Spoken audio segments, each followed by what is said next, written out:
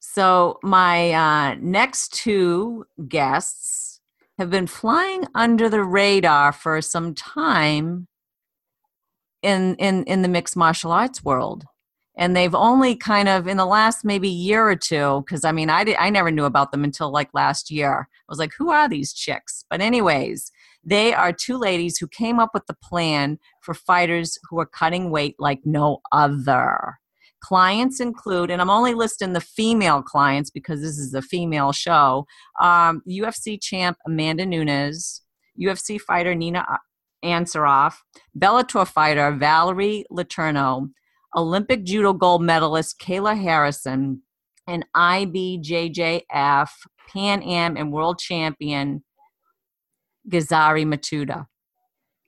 With a combination of medicinally based nutrition and practical tips for injury prevention and treatment, I'd like to welcome my next two guests tonight, Michelle Ingalls and Paulina Indara of Perfecting Athletes. These two ladies have set the gold standard for making weight cutting and feeling great. Hey, hey, hey, this is Evolve WMMA. And I'm your host, Shelley Devine. Welcome, you guys. I'm so excited to have you. Happy to be here. I'm thrilled to have you guys here. You have so much knowledge, and I can't wait to share this with our listeners. My pleasure to be here. Thank you. So if you wouldn't mind giving us a little bit of background of, maybe Paulina, if you want to start, what your background is and just a little bio about yourself. Okay. I've been working for Michelle, I think, Michelle, correct me, 13 years, 14 years, something like that. That's right. I've been working for Michelle, both with Perfecting Athletes and her private clinical practice that she has. I've been doing martial arts for maybe 20, 25 years, somewhere around there. Mostly stand-up Kyokushin karate. I did do a little jiu-jitsu, but with the amount of traveling that we do, it's difficult to get that training in. It's a lot easier to shadow and hit the bag on the road than it is to find a partner to roll with. So that's been my focus more than jiu-jitsu, sadly. And that's about it. Oh, wow. So the jiu-jitsu thing is a little, well, we'll get back to that. And how about you, Michelle? Hi. So my background, I am an acupuncture physician and a fellow of the American Board of Reproductive Medicine. And I have been practicing Chinese herbal medicine, Chinese nutrition, and acupuncture for over 18 years. And I have studied martial arts for, oh my gosh, over 10. I haven't even counted. Like 15. Yeah. Probably at least 15. A long time. Like Paulina as well, I studied Kyokushin karate and have not been able to practice as much over the last few years as I'm on the road, 37 to 44 weeks a year traveling with the athletes instead. So they are my primary focus now, and training has taken a back seat. But I'm always evolving and learning knowledge to help them increase their game. That's so awesome. I know the feeling of not getting the training in, and it's like random. You go to a class and you have a great time, and it's like, okay, I gotta go. I love you, but I have to go. I gotta help fighters. Mm-hmm. So I get that. So did you two both train together? Yes. And that's how you guys got to know each other and start this Perfecting Athletes business. Actually, Paulina was competitive. She was full contact karate competitor, ranked third in the world in Kyokushin stand-up.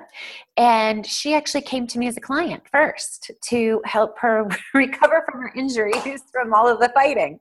So she is how she came into my clinic. I had a private office in Connecticut for many, many years. And she came in as a client. And then we started training together, and then we started working together, and the rest has been history. Wow. Paulina, how did you have the wherewithal to know to go to an acupuncturist, herbalist, I mean,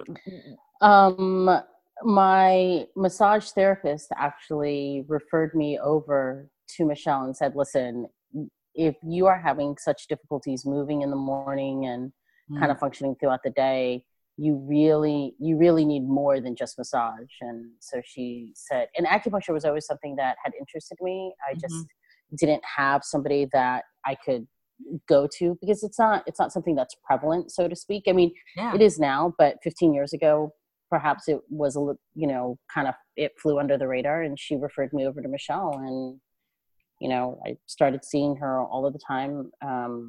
I realized that there was a tremendous benefit to seeing her on a weekly basis. I was, a lot of the pain that I had from training, back pain, hand pain, foot pain, that type of thing, wasn't as prevalent. And there were some weeks that it wasn't there at all.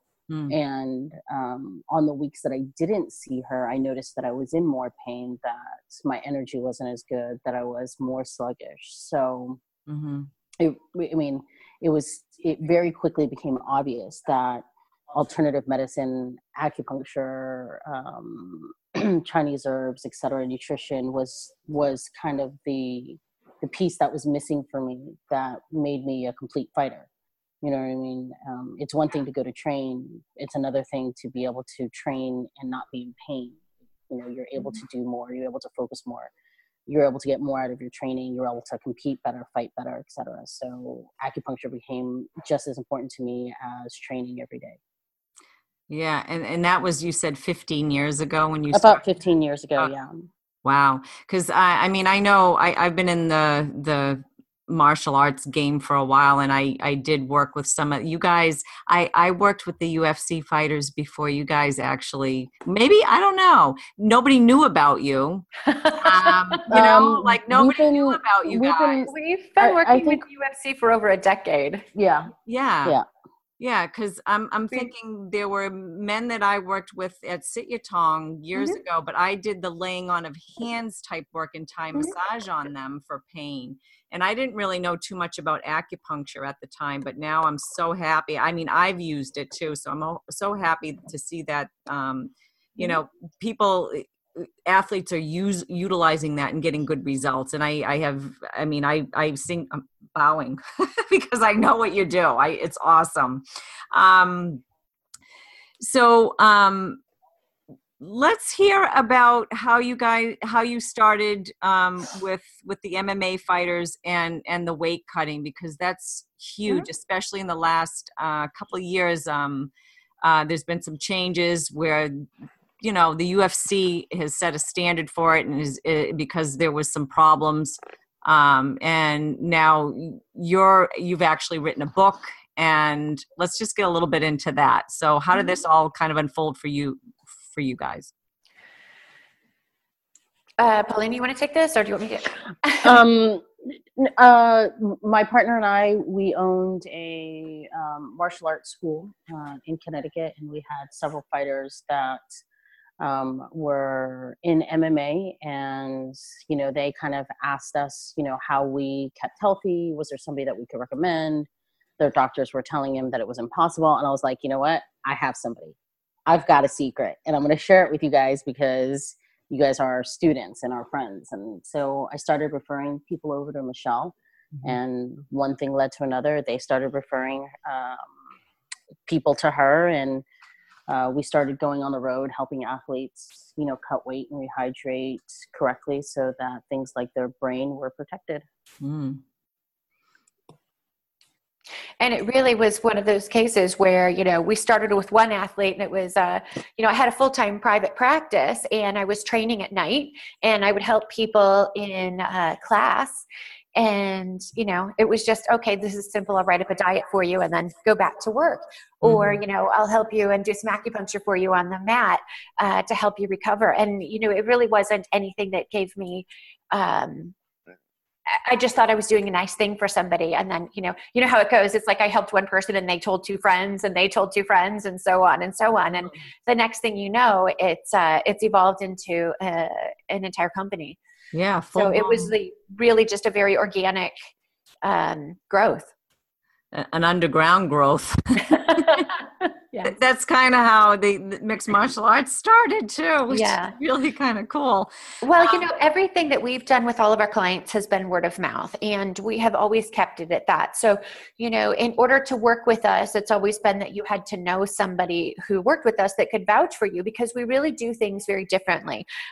Because of my background, because I look at everything through a medical perspective, I'm really focused on keeping people healthy and giving people longevity. And so I do things that aren't going to jeopardize your career or your health in the long term, and really are going to make you feel good for this fight and then every fight going forward, and then to have a career afterwards. So in order to really trust that you're going to believe in what we do and how we do it and follow the process, you had to know somebody that went through it.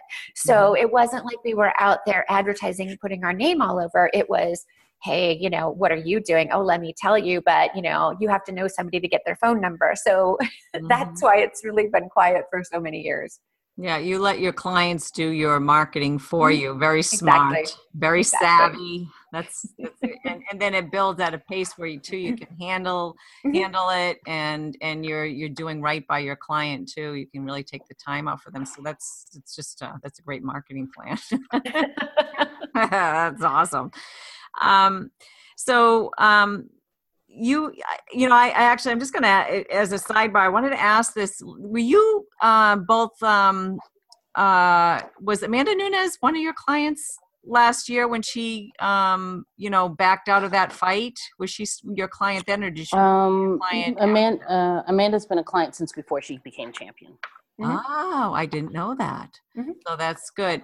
So yeah, when that all came down, were you guys like a little iffy about because I think her opponent was saying, oh, it has to do with the weight cut, and where you guys are both, really, I mean, she came out and it was a sinusitis thing, and everything. How did that play out? It wasn't the weight, but if anybody knows anything about having horrible sinus infections, it's debilitating, and you take being in an arid condition and having the weight cut and traveling, whatever, it just happens. People get sick. I mean, and if you're going to get sick, it's going to happen during fight week. The demands of being in a championship fight are one thing, the media demands are something else, the demands of cutting weight are something else. And sometimes there's nothing you can do. And you know what? Good for Amanda for knowing what her physical abilities needed to be. And there's no point in putting your belt and your legacy on the line if you're not 100%. Yeah, I thought that was a really huge thing for her to do, because you don't typically see that. And I mean, even, when Dana White came out and he was like, well, you just don't show up for your fight that day or whatever. Do you think it's because of the, what you are putting out to your clients and how you're treating them? You're setting up a standard, because that was a huge thing that she did. Turning down, not showing up for saying I'm withdrawing from the fight, and having the fortitude and the strength, because you don't see you wouldn't see the guys doing that. But for a woman to get up there and do it on that platform, do you think it's like that might have come from you too, because of the way you handle your business, and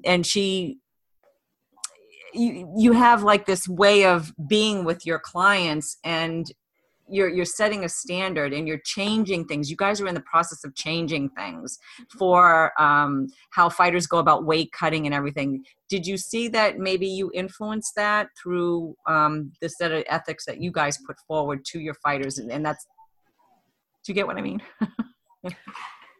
I do understand what you mean. And, here's the thing: men, women, all fighters can get sick, all fighters can get injured. And when they declare it to the physician what they do, that's up to them and their camps. And all I can say is that, yes, you are correct. Everything that we do is, let's keep you healthy to live another day and to fight another day. And whatever it takes to make you healthy, we will go the extra mile to do that but sometimes that's just not possible. And sometimes the timing is just off. And, she's certainly not the first person that it's happened to. She's just the one that they've just been the most vocal about. But as Paulina stated, good for her for knowing. You're going to go in there and you're going to get your head smashed and you're going to get punched and you're going to get choked. And to do that when you have a deep sinus infection, I can't imagine any other person going in there and doing that. So, to hold her to a different standard is unrealistic. And sure enough, she got it taken care of. She addressed what she needed to, and she's gone in there and continued to fight and show that she is a dominant champion. Yeah. I mean, I think that's awesome that she did do that. It was amazing to me that she did. And she was on she was at such a high platform and being the champ and saying, no, I'm not fighting. But I can't help but think that part of that courage that it took to stand there and say, no, I'm not going to fight tonight because of this. My health is more important than you, the UFC. Yes. And I think it might be because of her camp and you two being a part of that camp and setting that kind of, no, this is how it's going to be from now on. And our athletes, our clients, whether they are professional athletes or models or, a mom who her job is taking care of the kids or whatever the case may be, the clients that we have absolutely know that Michelle's number one priority is their health. And it doesn't matter what anybody else says. If a client says, you know what, I don't feel well, that's enough for her. She'll advocate for her client, regardless if it's the popular opinion or decision or the thing to do. At the end of the day, she'll always advocate for her clients, and everybody knows that. Yeah, it definitely comes across for sure. Can you speak to the holistic approach you use that includes mind, body, and spirit, and the difference you see in between traditional Western medicine and Chinese medicine practices concerning health and wellness? Oh my gosh, that's a huge topic. Okay, so maybe we'll narrow it down just a little bit. Sorry. Okay, so in probably the simplest terms, Western medicine is a much newer form of medicine, and it is based on you get sick, you see a practitioner who gives you something to get you well. It's really not about preventative medicine. It's not about longevity. It's not about long-term healthcare. It's about what can we do to get rid of whatever's bothering you at this moment. It's really kind of acute. Chinese medicine is, oh my gosh, 3,000 to 5,000 years old. It is currently used by more than 20% of the world's population. And it has been used to literally treat everything that a Western medicine can by different populations around the world. It's fairly new in the United States, but obviously the most common form of medicine in other parts of the world. And in Chinese medicine, acupuncture, tuina, moxibustion, gua sha, cupping, there's nutrition, there's herbal medicine. There's so many different modalities that we use. And it's really focused on preventative medicine. Let's take a look at what you are as a whole person, and figure out how to make that better. Figure out what might be coming up for you as what might be bothering you in the future. It's basically predicting what's going to happen next. And by doing so, we can prevent an injury, we can prevent an illness, or we can treat it in a way that makes the body stronger instead of weaker. And the real beauty of it, and one of the reasons that so many professional athletes use it, is that with acupuncture and cupping and moxibustion and herbs and nutrition, we can treat it without anything that is a banned substance. There's no side effects. There's nothing that is going to be contaminated. We can really just keep you healthy using food that you can get anywhere in the world at any time.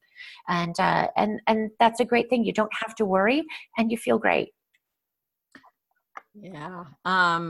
So when you're speaking about like the body, you know, we have how it's traditionally treated, say, injuries through, you know, Western medicine, and you know, either they're putting in cortisone shots into these people, into the guys, girls, or women, and you're not treating it that way for pain. When you have a fighter in fight camp and, you know, they're going through whatever they are, you know, they're in the Shark Tank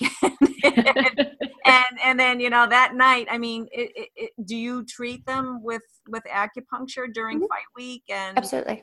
And what is their response been like? How are they, you know, is it immediate? So during fight week, absolutely, we bring everything, you know, anything that can make their life easier, make them feel better, make them sleep better, wake cut easier, be more awake and alert and on for all of their interviews and all of the media that they have to do. So of course it's cooking for them and giving them their snacks and their drinks and making sure that they're on their places on time. But it's also, do they need acupuncture? It'll loosen them up. It'll help them recover from plane travel or car travel. It helps them sleep. It helps them relax. I mean, the thing is, as you get closer and closer to a fight, obviously stress gets higher and higher. Appetite goes down, sleep goes down, stress goes up. You know, you're ramping up for this fight that's so exciting, that's going to be this huge adrenaline move. But before that, you've got all the stress. So anything that we can do, acupuncture, cupping, massage, herbs, nutrition, we absolutely will pull out all of the guns to help them relax and feel better and perform their best. I mean, isn't that the whole goal? It's not just to make you make weight, but it's to make you feel really great afterwards so that you can really perform your best. That's awesome. Paulina, when you were competing, you know, what motivated you to seek out, you know, alternative therapies? I mean, I know your therapist had said, you know, go here, but did you have to see like traditional, you know, doctors here in the States, or what was that like for you? I've always believed that there's always a time and a place for everything. So there have been times that Michelle has said, you know, you probably need to go and see an ortho surgeon for that, you know, to get that fixed. But the pre and the post has always been Michelle. I'll give you an example. I had to have surgery on my knee, but I didn't want to be out for a long period of time after surgery. So I gave Michelle the MRI and all the information, and she said, okay, these are the things that we need to do to get your body healthy for surgery, from the anesthesia to the antibiotics to the grogginess to the fatigue to the inactivity. These are the things that we need to do to help kind of mitigate the negative side effects that you'll have because of surgery. These are the things that we need to do to keep your body healthy. And after surgery, these are the things that we need to do to kind of help you recover and help you come back quickly and come back better. So it's not that I used one in lieu of the other. I've used them in conjunction, but my everyday kind of fallback medicine has, at least for the last 15 years, has been Michelle. If I have a cold, I go to her. If I have, if I'm sore, I go to her. And what I have realized is that traditional, or in this case, Michelle is has traditional medicine, right? Because it's been around much longer. But Western medicine has always been, take this pill. And if you have a side effect, take this other pill. And if there's a side effect to that, take this other pill. And that's not really how me personally, I want to live my life. Whereas Michelle, if I go to her and I say, hey, this is going on, she'll say, okay, nutritionally, this is what you need to do. Maybe these herbs for a short period of time to kind of help you get past the initial, whatever the case may be. And then kind of let's make her answer is always, let's help your body be able to be stronger so that you don't need medication, so that you are able to heal itself. And personally, that's how I want to live my life. I don't want to have to depend on a pill. I'd rather be able to make my body strong enough so that it doesn't need these things, whether it be from nutrition or natural supplements or herbs or, the teas that she may make. I know that in the background you can see all of her herbs. That's all for custom teas. The way I look at it is that if a couple thousand years worth of Chinese medicine can't fix it, then and only then will I seek Western medicine, so to speak. Mm-hmm. Traditional Chinese medicine has been around, it was around before x-rays and diagnostic tests and things like that. And somehow they have managed to survive, right? So why not give it a chance? So what I choose to personally use is traditional Chinese medicine, and I'm a big advocate for it. And, why do I need to put a chemical in my body that's just going to make me feel worse a lot of the times and then have to take another chemical, pharmaceutical to balance those side effects? It seems counterproductive and counterintuitive to me anyway. So for me, traditional Chinese medicine, and specifically Michelle, has always been my go-to, at least for the last 15 years. Oh, it sounds like your thinking and my thinking are the same. But I love hearing somebody else say it who's actually been, really in the fight game and then,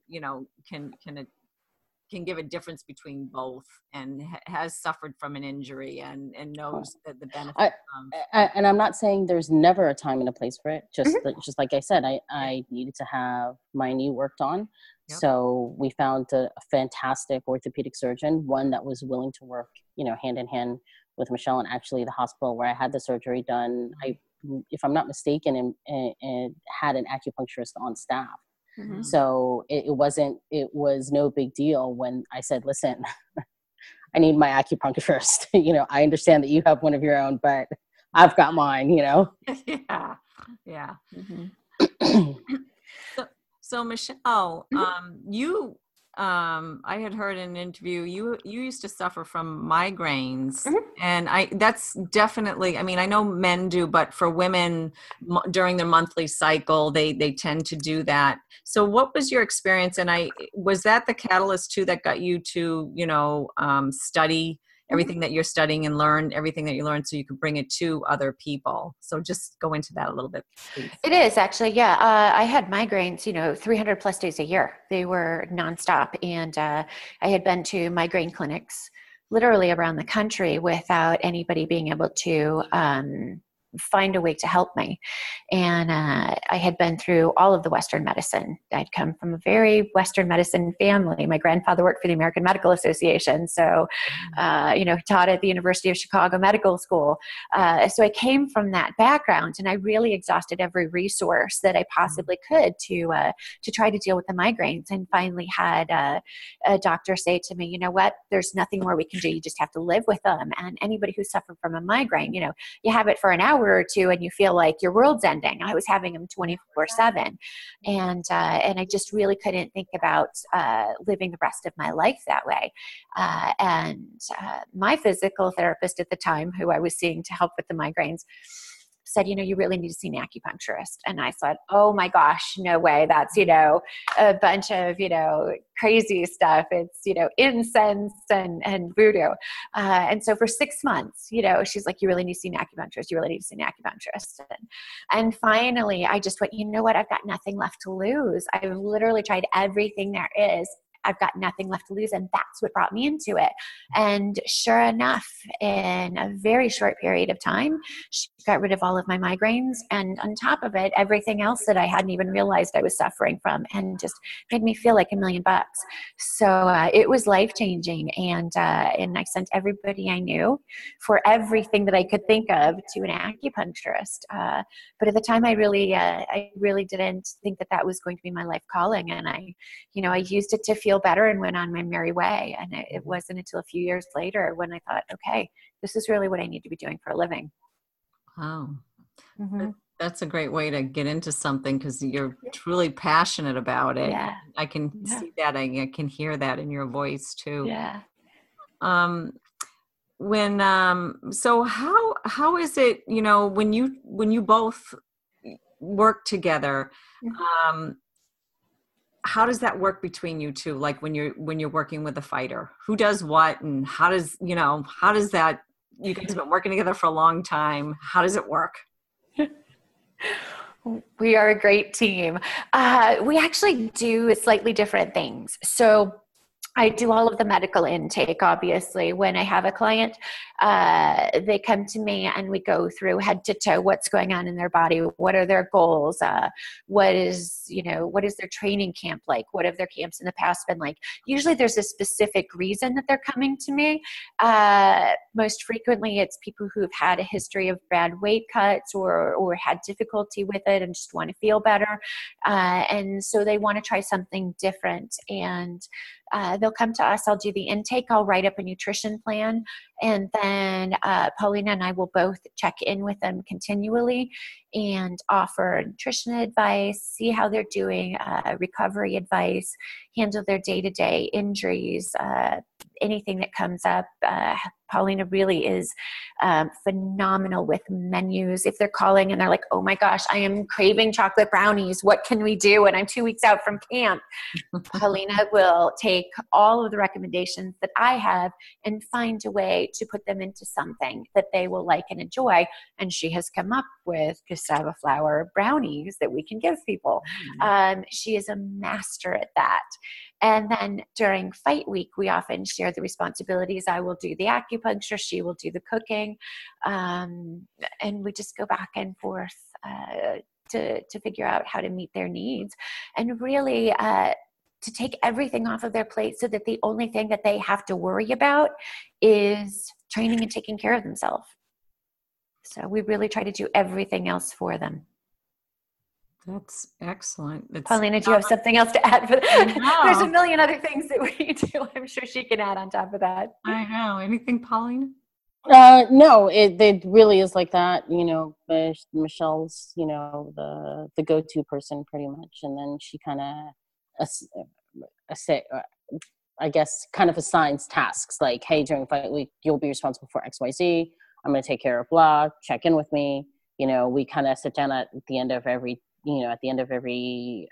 day and kind of go over, especially if we have more than one, kind of what happened, and we share the information. She comes up with a plan for the next day. And that's no different than, athletes that we are not on site with.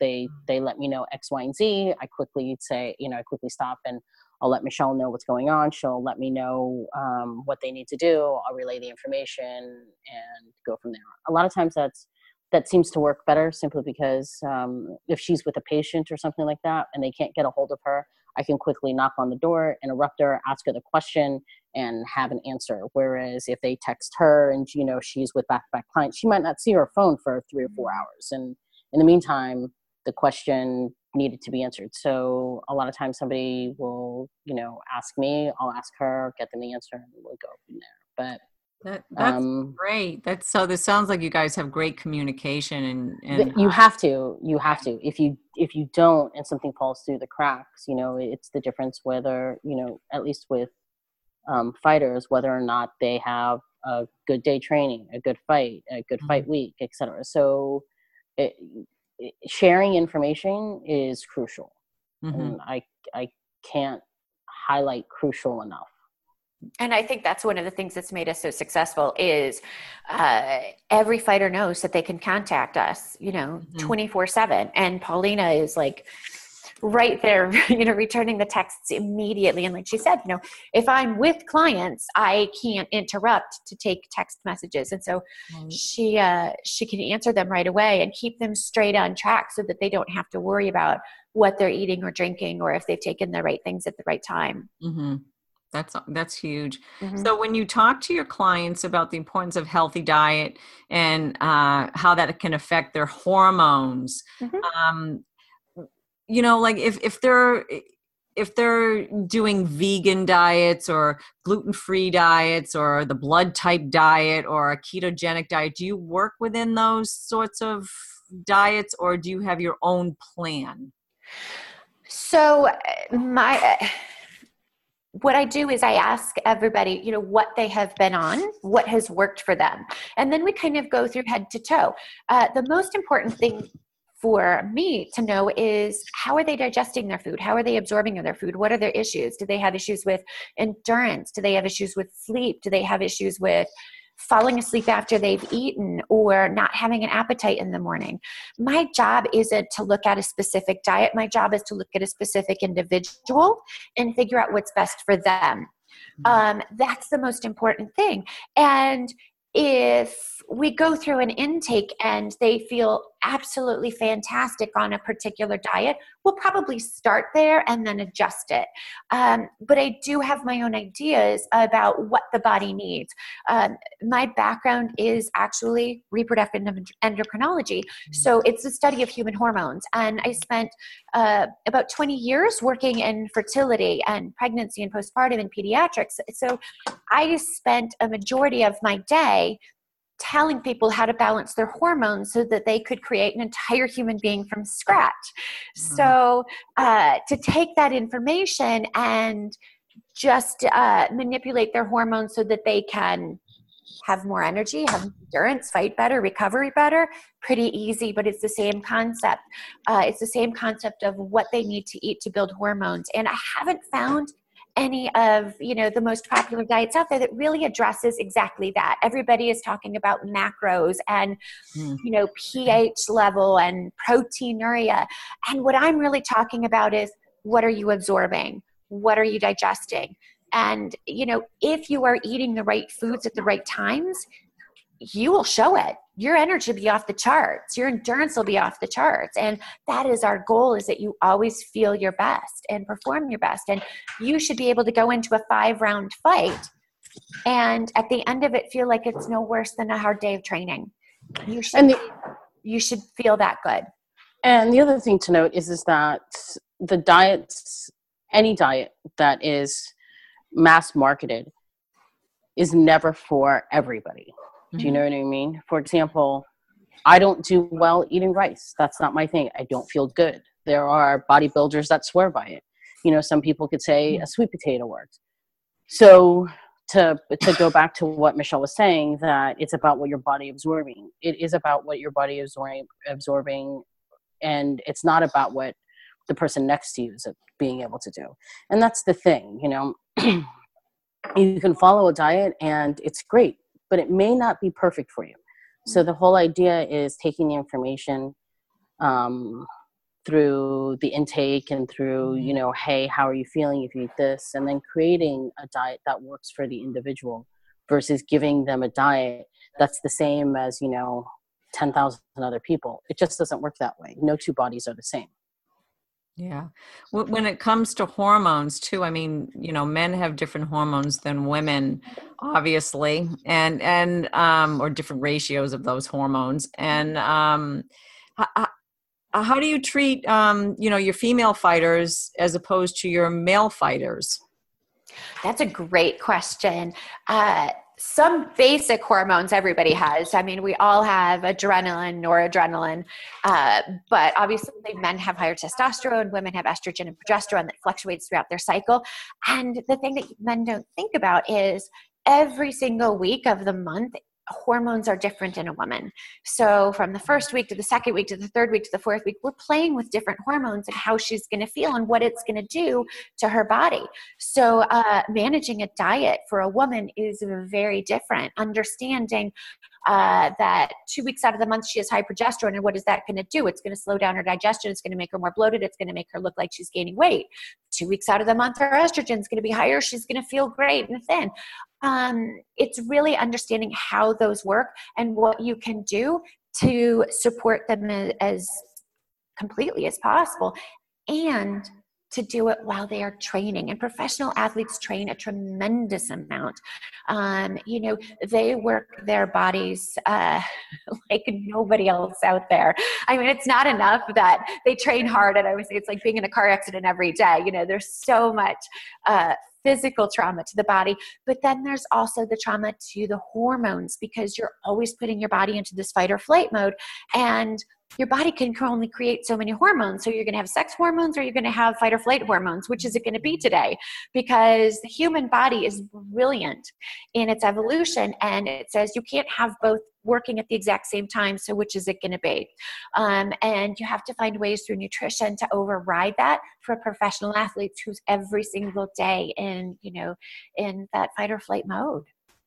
So it's a lot to go into it. And for women, it's 4 times as much work, but it's 4 times as rewarding also.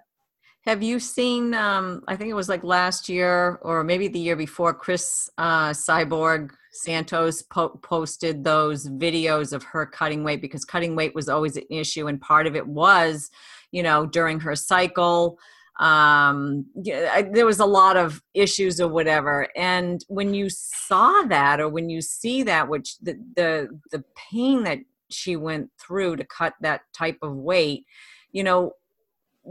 how would you address that? Well, I really can't speak about somebody who's not a client because I have no idea what she was going through. I don't know anything about her medical history. I don't know anything about her nutrition or her weight cutting. So I really can't speculate on that.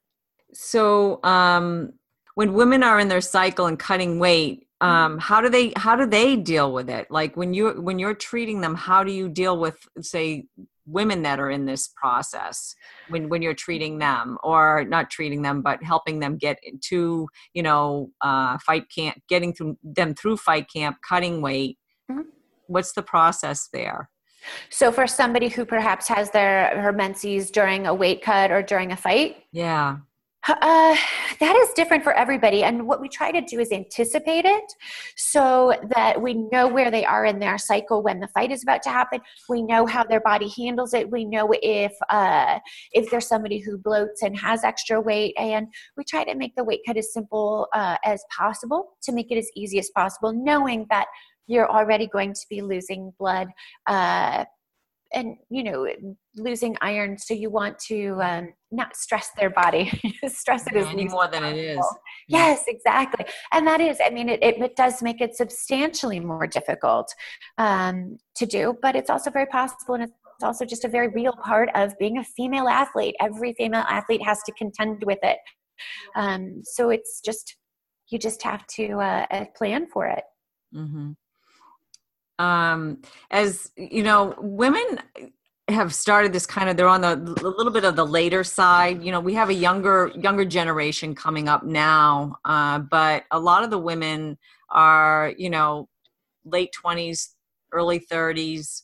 And then some are in their 40s. They're not, fighting at the UFC level, but they're in their 40s, and they are, amateur fighters, and they're, starting possibly menopause. Can you address that for women that are aging and still in the sport? How you can handle that through diet or acupuncture or whatever it is, you could offer them? Sure. Well, on the professional athlete side, I have not seen that. So menopause, the average age is 52. Obviously, perimenopause is about 10 years before that, where you're going to get, symptoms of hot flashes and irregular cycles. The best way to address that is through nutrition, through diet, and through, exercise and lifestyle. So the more that you can do to support healthy hormones, have the healthy essential fatty acids, build those essential hormones, maintain a healthy blood sugar level, eat on a regular schedule, stay really hydrated, exercise to reduce stress. All of those things are going to help. The other thing that's really important that we didn't discuss, and it actually kind of affects people on the younger end of the spectrum, is don't overtrain so much or get your body to such a low BMI that you lose your cycle. That is a really huge problem that we see with female athletes, is due to the amount of training, due to low-fat diet, due to low body mass index, they'll actually lose their cycle. And it's interesting, we see it in both men and women. Women lose their cycle and you understand that their hormones are off. Men go into something called andropause. Their testosterone drops. And we don't discuss it unless, you're talking about, oh my gosh, this guy's on testosterone replacement and he's in his 20s. How could that possibly be? Well, it can, because, the body can only do so much before it says, I don't need the testosterone, I need the adrenaline. And It takes that adrenaline for fight or flight. So people who train excessively, pretty much all professional athletes, they're going to affect those hormones. And so we're going to do everything we can with essential fatty acids and blood sugar balance to keep them as healthy as long as possible. Wow. So, how about speaking about how emotions affect our relationship with the body, the mind, the organs, and how food can treat that? Oh, sure. That's a really important question when we're talking about nutrition for anybody, not just professional athletes, but professional athletes too. Your emotions absolutely can affect your energy, and anybody knows this. You've seen somebody who's in love and they look like they're glowing and they've got all of this boundless energy and they can eat, a sheet of brownies and never gain a pound. They're just so happy and their metabolism's working great. And you've seen people who've gone through grief or shock and they look, tired and heavy. The thing that I see the most frequently is stress. I think stress is just a very common human condition, but the stress that a professional athlete puts themselves under, every single day, they want to be the best for their coaches. They want to be the best for the UFC or Bellator or whoever they're fighting for. They want to be the best that they can be. And they're constantly putting themselves under this amount of stress. And the thing with stress is it really, it does put your body into a constant fight or flight mechanism. And that really does start to affect it. It starts to break down tissue, break down joints, decrease lubrication in the joints. It really just depletes, all of the electrolytes in the muscles so that you're more prone to spasm and things like that. So, the thing with acupuncture and with nutrition is supporting the body to anticipate, we talked about preventative, anticipate what the body is going to go through so that we can give it extra things, extra support so that it doesn't get as affected. For instance, if we know people are going to be under this constant stress, this constant fight or flight, we know that it's going to be taxing their adrenal energy. Adrenals are that fight or flight. So we're going to give it, perhaps licorice tea, which helps support adrenal energy, or we're going to give it astragalus, which also supports adrenal energy. We're going to do balancing blood sugar because adrenals are part of the endocrine system, and so is the pancreas. The thyroid is part of the endocrine system. We're going to give it foods like that help support each part of that so that stress doesn't affect and break down the body as quickly. You can see that a lot of athletes, their wear and tear on their body is a lot from stress. And if you can just have a great day and make them relax and have a good laugh, all of those aches and pains can start to heal and go away. And one of the big things that Paulina and I are known for during fight week is everybody always hears a lot of laughter coming out of our room. We really just want, our athletes to remember why they're in there. Why did you start doing this? You're fighting because you fell in love with it and it's your passion and you want to be in there. And how do we help support that so you really have your best performance? And we do that with electrolyte waters and vegetable juices and healthy food and giving them things that they look forward to and they like. I mean, if you're eating a boring dry grilled chicken breast and a dry sweet potato for every single meal for 8 weeks, you're going to have a lot of hatred, But if you have something that you can look forward to, if you're getting a chocolate muffin, if you're getting a French toast, if you're getting something that you really like, you're getting that burger, you have something to look forward to, your whole energy changes. You train better, you sleep better, you're in a better mood. And that's part of it too. We want people to be in a good mood. One of the most common comments we get from coaches and families and reporters is that the athletes that we work with are happy. And, they're not biting somebody's head off because they haven't eaten in a week or they're dehydrated or they haven't slept. We really do try to treat every day as this is the best day of your life. Enjoy it. food's part of that. Yeah, that's awesome. I mean, where you're treating and you're working so closely with the fighters, and you're working diet, you're working their injury prevention and recovery. What do you see as maybe the third or most, challenge that the fighters are having now that might not be addressed, that you see might be a hole that isn't being addressed, and maybe, you could help them, or maybe something else, they need something else that isn't.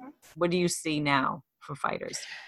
Very commonly, when you see a professional athlete, you already know that they have incredible natural talent. To get to the level of the athletes that we're working with, they have the best coaches in the world. You put with that the best nutritionists to help them have that endurance and have that recovery so that they can fight.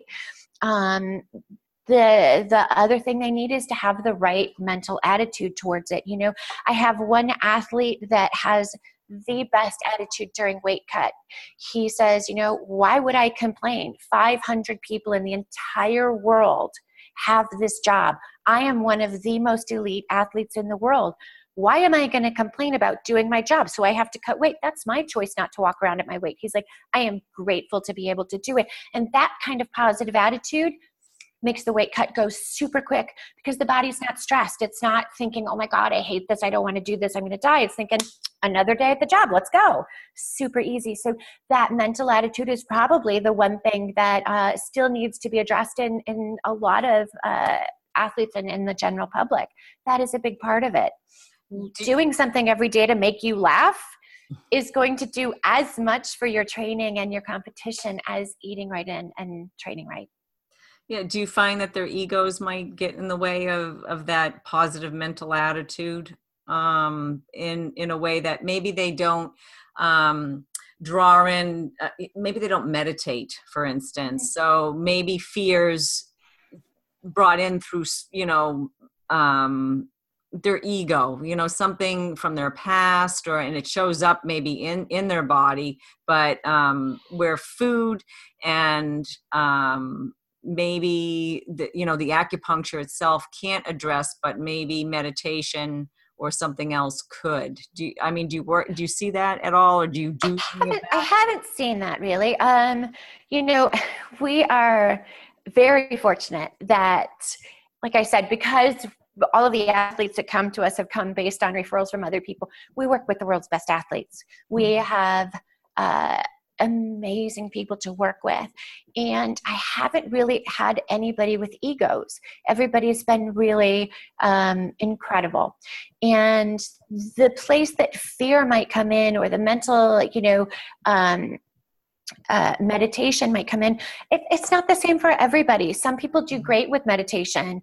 A lot of athletes, their meditation is actually going and training and working their body and working their energy through that. It's finding what's right for everybody. For some people, it's acupuncture. For some people, it's cupping.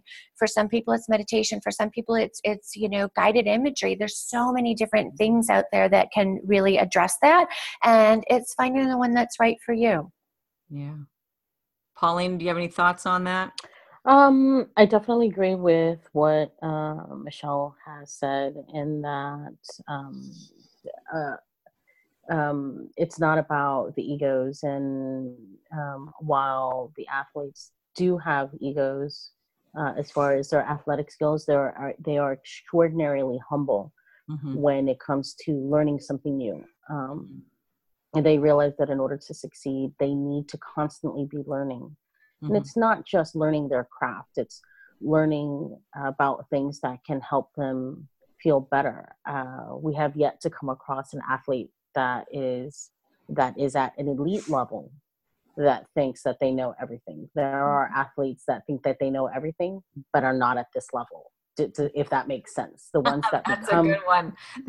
The ones that become elite in the top 10, in the top 20, even in the top 30 of their divisions worldwide, are truly those that are open to learning everything, whether it's nutrition or how to meditate or yoga. We have athletes right now that are in camp in Colorado Springs that are doing yoga because it's new. They're going to physical therapists because they understand that they all have limitations on their knowledge, and they are turning to the best in the world. And whether that's Michelle or a physical therapist or a yoga instructor or a sports psychologist, it does take a team. We had another athlete that said, having you guys was not just the roadmap, it was building a road for me. So the ones that are truly elite understand that it takes a team, kind of, one team, one dream. The ones that think they know and don't listen won't become that elite athlete. Even in the UFC, I'll just say that there are athletes that are brash and, that are cocky, and everybody thinks that, there are these personas, they're images that they portray, but behind the scenes, they are humble and yes, ma'am, no, ma'am. You tell me what you think I should do. This, tell me, what do you think? How can I make this better? Those are the athletes that become successful, truly successful in MMA, that break the top 15. I wouldn't even say the top 10. Just to break the top 15 is a feat. Certainly is. Wow. So what are some of the myths or traditions fighters and coaches have that need to be debunked for that, for their fighters, to become their best or to be in that top 15? I'm sorry, I'm sorry, you broke up. Can you repeat that, please? Okay, sorry about that. I said, what are some of the myths or traditions fighters and coaches have that need to be debunked, for them to, end up or be in the top 15%? That's a loaded question, but I'll give you an example. We're currently working with boxers that have been in the game. The coaches have been in the game for 20, 30, 40 years, and they're trainers before them. And it was always about drinking as little as possible to keep your weight down. It was always about training so hard that you threw up. It was training as hard as you could. Now, and you see it evolving within boxing and MMA, it's about being smarter and training smarter. So it's, one of the biggest things that, you have to, spar hard every day. That's a big myth. I mean, you don't need to spar harder every day. The reverse is probably true in a great many cases. If you spar hard every day, the amount of brain trauma, the amount of trauma that your brain takes is extraordinary. You don't need to do that to become a better fighter. You need to train smarter. Things like, I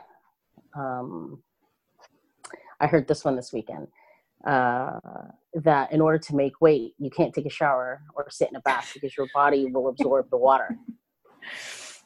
Your body doesn't work that way. It's, so I just, what I'm saying? So it's absorbing the water if you're opening your mouth in the shower and drinking it. That's right.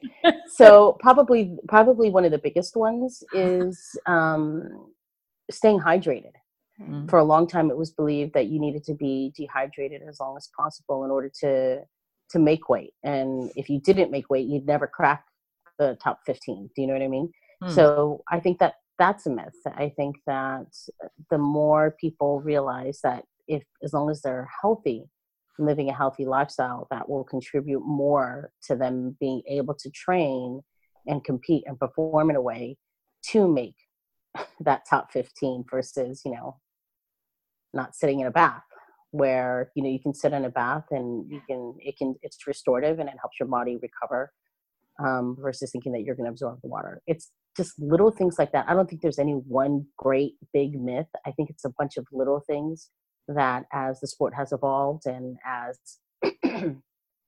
people with different backgrounds have come in and kind of put their 2 cents in, it's becoming a complete picture.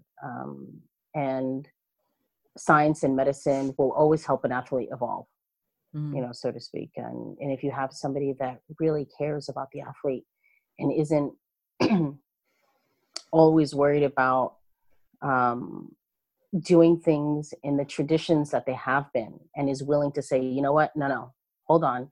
This athlete is not going to be dehydrated for 3 weeks. We're actually going to hydrate this athlete because it's better for this athlete, and this athlete will perform.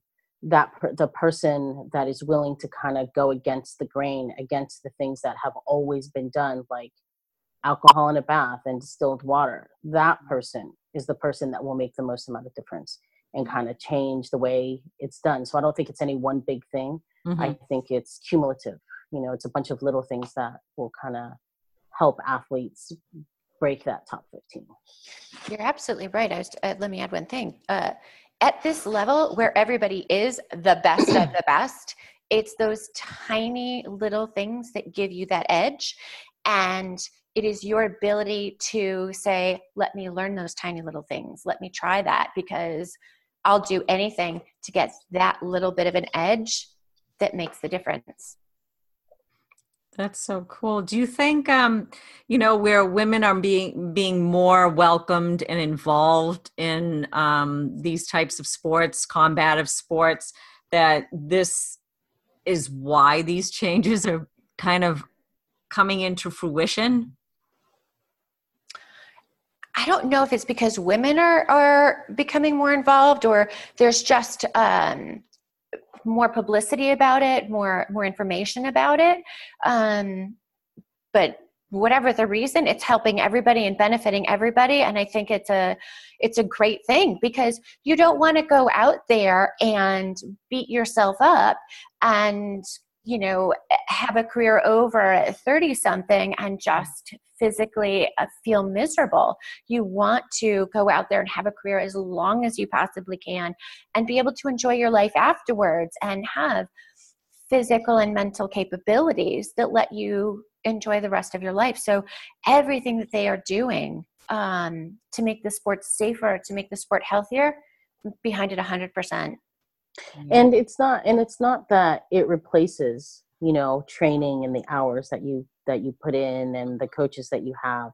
It's an addition to, it's never, she never says, you know what, like if you do X, you don't need to train. No, that's never the case. It's, if you do X, you'll be able to train better. You'll be able to train longer. You'll be able to be more effective. It's in addition to, do you know what I mean? So it's not that in any way that, that we say, you know what, no, you can't do the X anymore unless it's harmful to your body. It's, listen, you have the best trainers in the world. You have extraordinary talent. You have, the drive and the determination, and you work harder than anybody. You know what? But let's make that just a little bit better. And let's get you to the point where your body functions at an optimum level, on an optimal level. Yeah. So over the course of, the last 10 to 15 years that you've been, working with fighters or professional athletes, is there any point in time where you felt that you failed a client, and how did that go? And, what did you learn from it, and how did that make you better? If you can think of anything as a team, a supportive team player. I don't think that we have ever failed a client. We work as a team with our clients and coming up with decisions. And here's the thing, every coach can give their client information, and then it is up to the client to use it and to utilize it and to enact it. So everything that we do as a team, and we stand by everything that we've done 100%.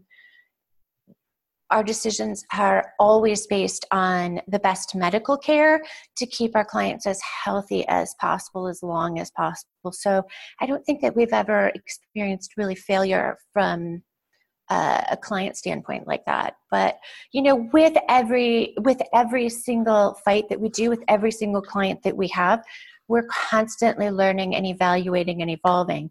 After every fight, we go over, how did the camp go? How did the fight week go? How did the weight cut go? How did you feel during your fight? What worked for you? What would we like to change? And obviously, as they physically change, each fight, maybe they get a little bit leaner or they have a new injury. We're constantly evolving and learning from that. So it's really more of a process of just constantly learning. Right. You've never come up against fighters that you've had on that have used any sort of banned substances or anything like that, or maybe decided, oh, I'm not going to work with you because I know that you've used substances. There's an extensive intake that Michelle does, and there have been fighters in the past that have used substances that are now banned, that when they were using them were not banned. So I want to be very clear about that. I'm not saying anything about one particular fighter one way or the other. I'm just saying that for a long time there was no regulation. So it was about using TRT like that. Let's just use that one for example, because that one was very common, and for a very long time it was legal. And then it became a banned substance. And as a result, fighters started saying, hey, listen, this is something that I've used in the past. Obviously, I can't use it. How can we do it so I don't need it? And that's where Michelle's background in reproductive endocrinology has come into play, being able to have those athletes, balance their hormones. The other thing is that, we only know what an athlete does because they tell us. Right. So if they don't tell us, we don't know. And, okay, have there been athletes that have not told us things? There's no way to know. Do you know what I mean? There's just no way to know. We are very open with our athletes, and we do say, listen, if you tell me everything, we can figure this out. But if you leave something out, then we can't help you. We can't help you do it legally. We can't help you stay on this side of the rules. Do you know what I mean? On the correct side of the rules. So, I mean, you just never know. The USADA ban was one of the greatest things that actually happened to us, because people were coming to us saying, how do we get the same results naturally? Oh, I can tell you how to do that, because working in fertility, you couldn't use substances to help somebody get pregnant. So if I had to help a man increase his hormones to help his wife get pregnant, I had to do it with food and nutrition. So that is something that I can do very easily, very simply, in my sleep in no time flat, and get them the same results or better results than they were using. Because now we're making the whole body healthy. So it's actually been one of the greatest things that's happened. And we're happy to help, because, that's our goal. And we do have a saying that if you follow the plan that's been laid out, everything will go smoothly. Well, if you don't follow the plan, or if you kind of pick and choose, and there have been athletes that want to pick and choose what they listen to. They'll listen to a little bit of this person, a little bit of this person, a little bit of this person. And they struggle, and they come back and say, you know what? Okay, my bad. Let's do it the right way. Okay, great. Let's do it the right way. So, everybody has to learn themselves. Everybody is an adult. People can make their own decisions. The path that Michelle lays down is not for everybody.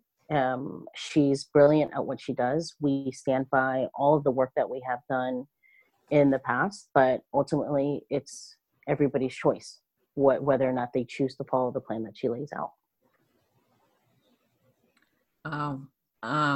Who would you say has played a meaningful role in your life's journey and influenced you in a positive way?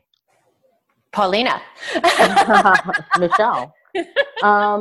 That's adorable. It's true. I love it. That's the truth. For me, at least the influences that have affected me in this profession, obviously, Michelle, because she is the one that kind of opened that door up and kind of passed on that knowledge to me, and gave me the ability to realize that it's not just about one way. There are many ways to do it, and it's not just cookie cutter, and it's not just, hey, take this pharmaceutical pill and everything will be better. It's about really allowing your body to function and perform at its best at a very high level for a very long time.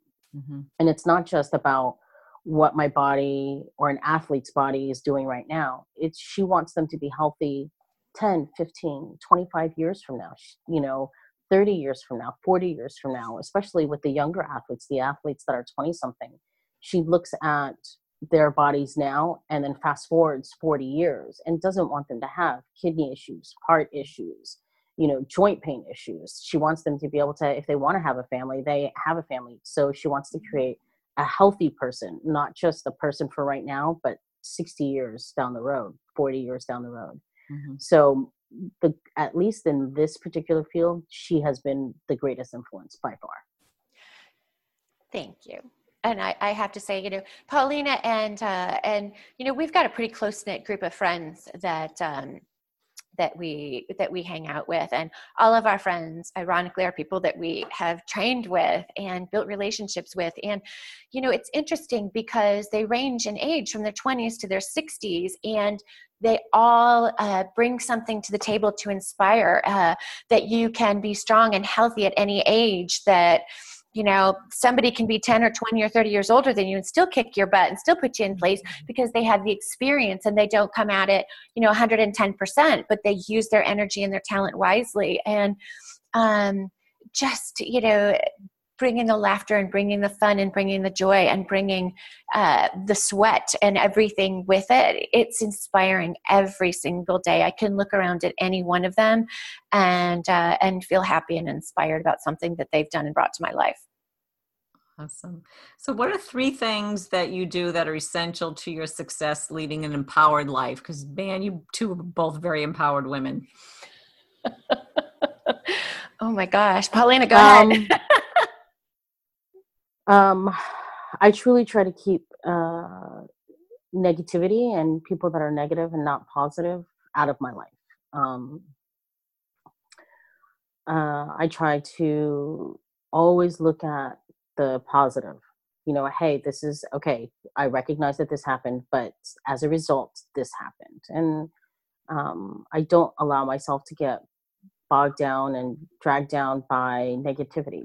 There's always going to be somebody that criticizes anything you do. You know what I mean? You can walk into the room, you don't have the right pair of shoes on, or the sunglasses, or whatever the case may be. You can walk into the room and they're like, oh, they made that mistake. At the end of the day, it's about me being able to be proud of the work that I've done and the work that I'm doing, whether it's with perfecting athletes, whether it's in my personal life, whether it's in my marriage and my friendships with others, as an aunt. Do you know what I mean? Mm-hmm. It's about being able to be positive and be positive no matter what type of negativity is going around. Negativity will eat you alive before you realize it. And that's just not the type of lifestyle that I want. So I try to keep positive people around me as much as possible. And those people that influence me to become a better person, the people that serve as my moral compasses, those are the people that I try to keep around myself, and that allows me to be empowered and be stronger and live a better life. Yeah. 3 things I do. Prayer. That's a huge part of who I am and what I bring. My faith is it's who I am. It's something that I have to have every day, whether it's through meditation or through going to church. There's every part of my day, there's some sort of prayer and thankfulness and gratitude in it. Exercise, breaking a sweat. It's the greatest thing ever to keep you focused and happy and empowered. Nothing makes you feel stronger than a good workout. Mm-hmm. And honestly, just nutrition, feeding your body, making sure that I'm making good choices and happy choices and loving the choices that I'm making. So if I'm eating a salad, it's because I want to eat a salad. If I'm eating a brownie, it's because I want to eat a brownie. Somebody once said to me, well, gosh, anybody could be skinny if they eat that all day, but who wants to eat salads all day?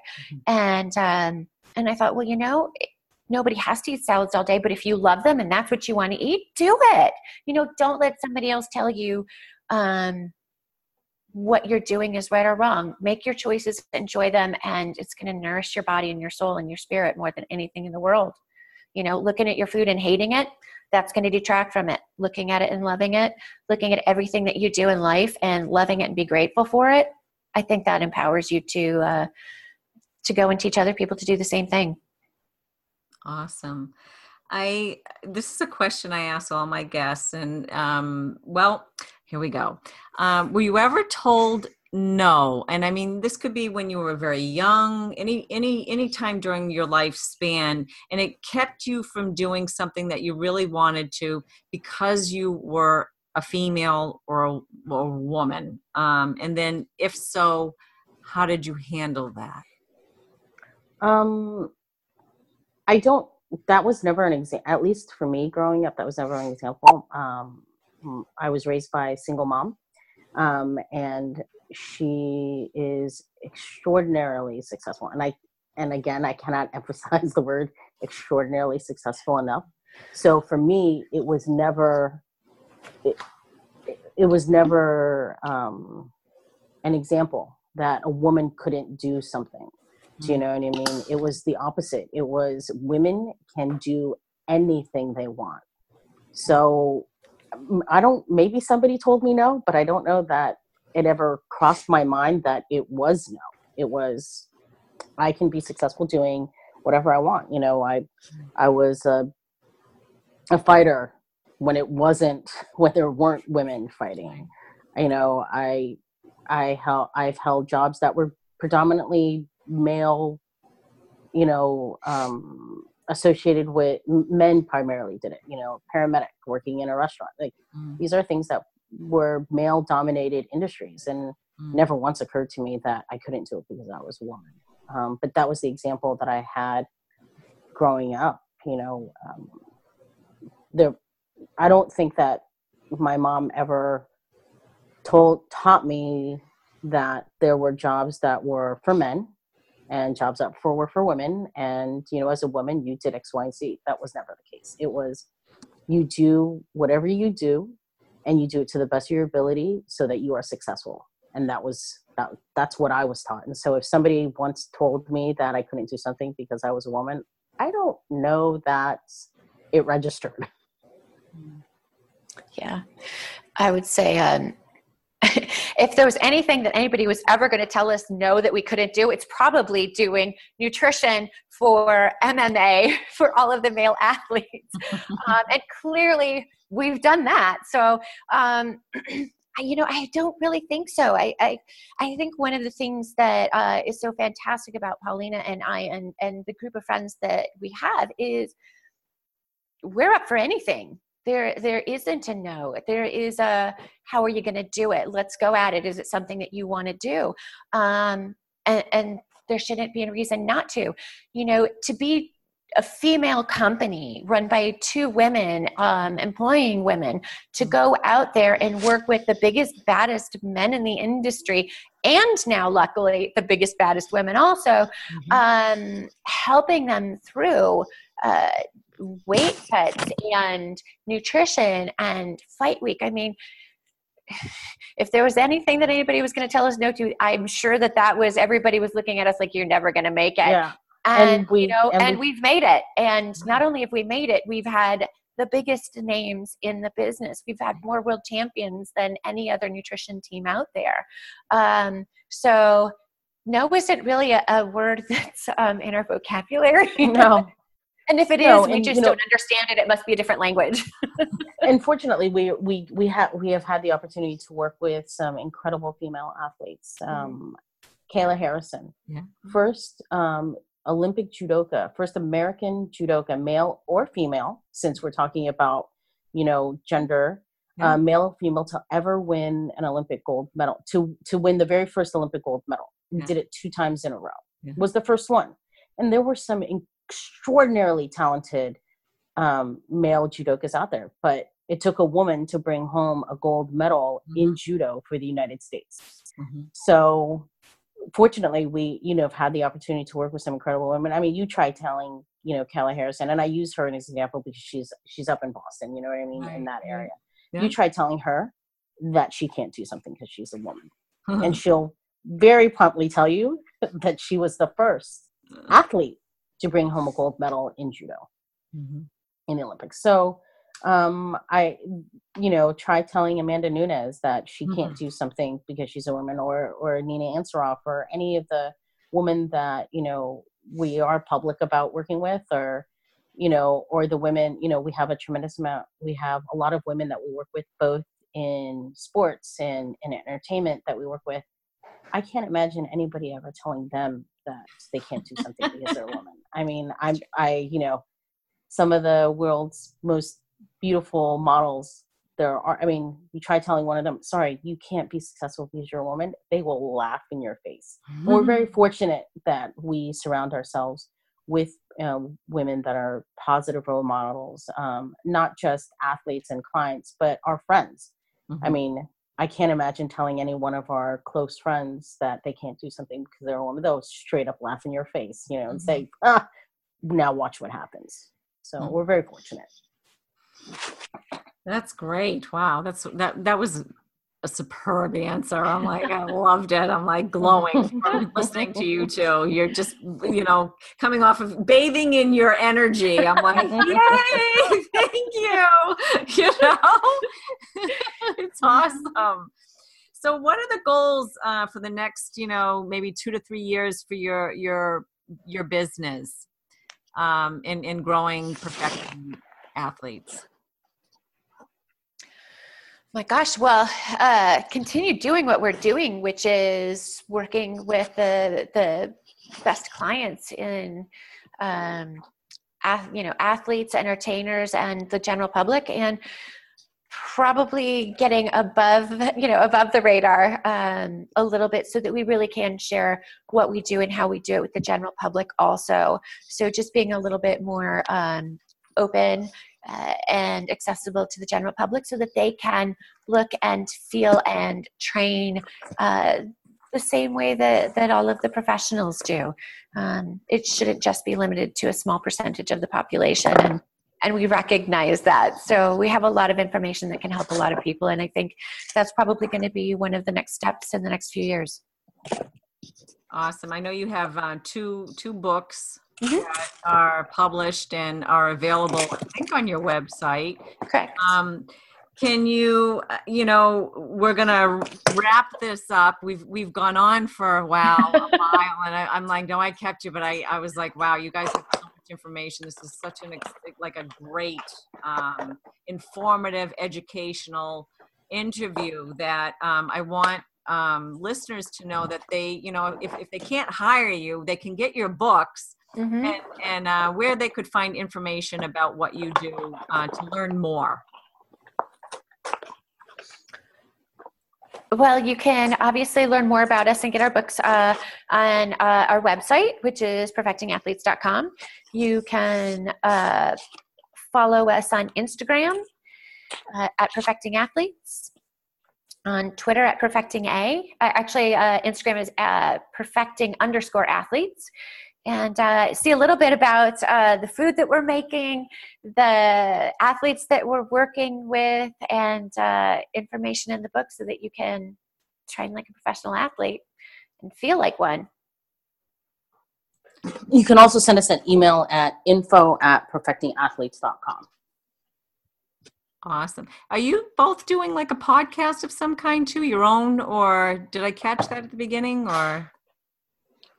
We do not. No, you don't. Oh, but you've been on a lot of podcasts. Yes. Yes. That's awesome. All right. Well, I just wanted to thank you. This was wonderful talking to you both and learning so much about nutrition and an alternative way to approach it and a healthy way to approach it. And you guys are both, going against what was normally conventional ways of doing things and bringing in a new, healthier, safer way for fighters to cut weight. And we're definitely against the grain. Yeah, it is. It totally is. And be, happy and enjoy, their experience as a fighter. Mm-hmm. It's a job every day. You've got to enjoy it. So thank you so much for having us on. We really appreciate this, and hope you got some great information. Thank you. Thank you so much. Thanks so much. Wow. How about that last episode? I mean, talk about a ton of information on cutting weight, things I didn't know. I learned a lot. I hope you did too. Wow, I'm still like so much information. I have to go listen to it again.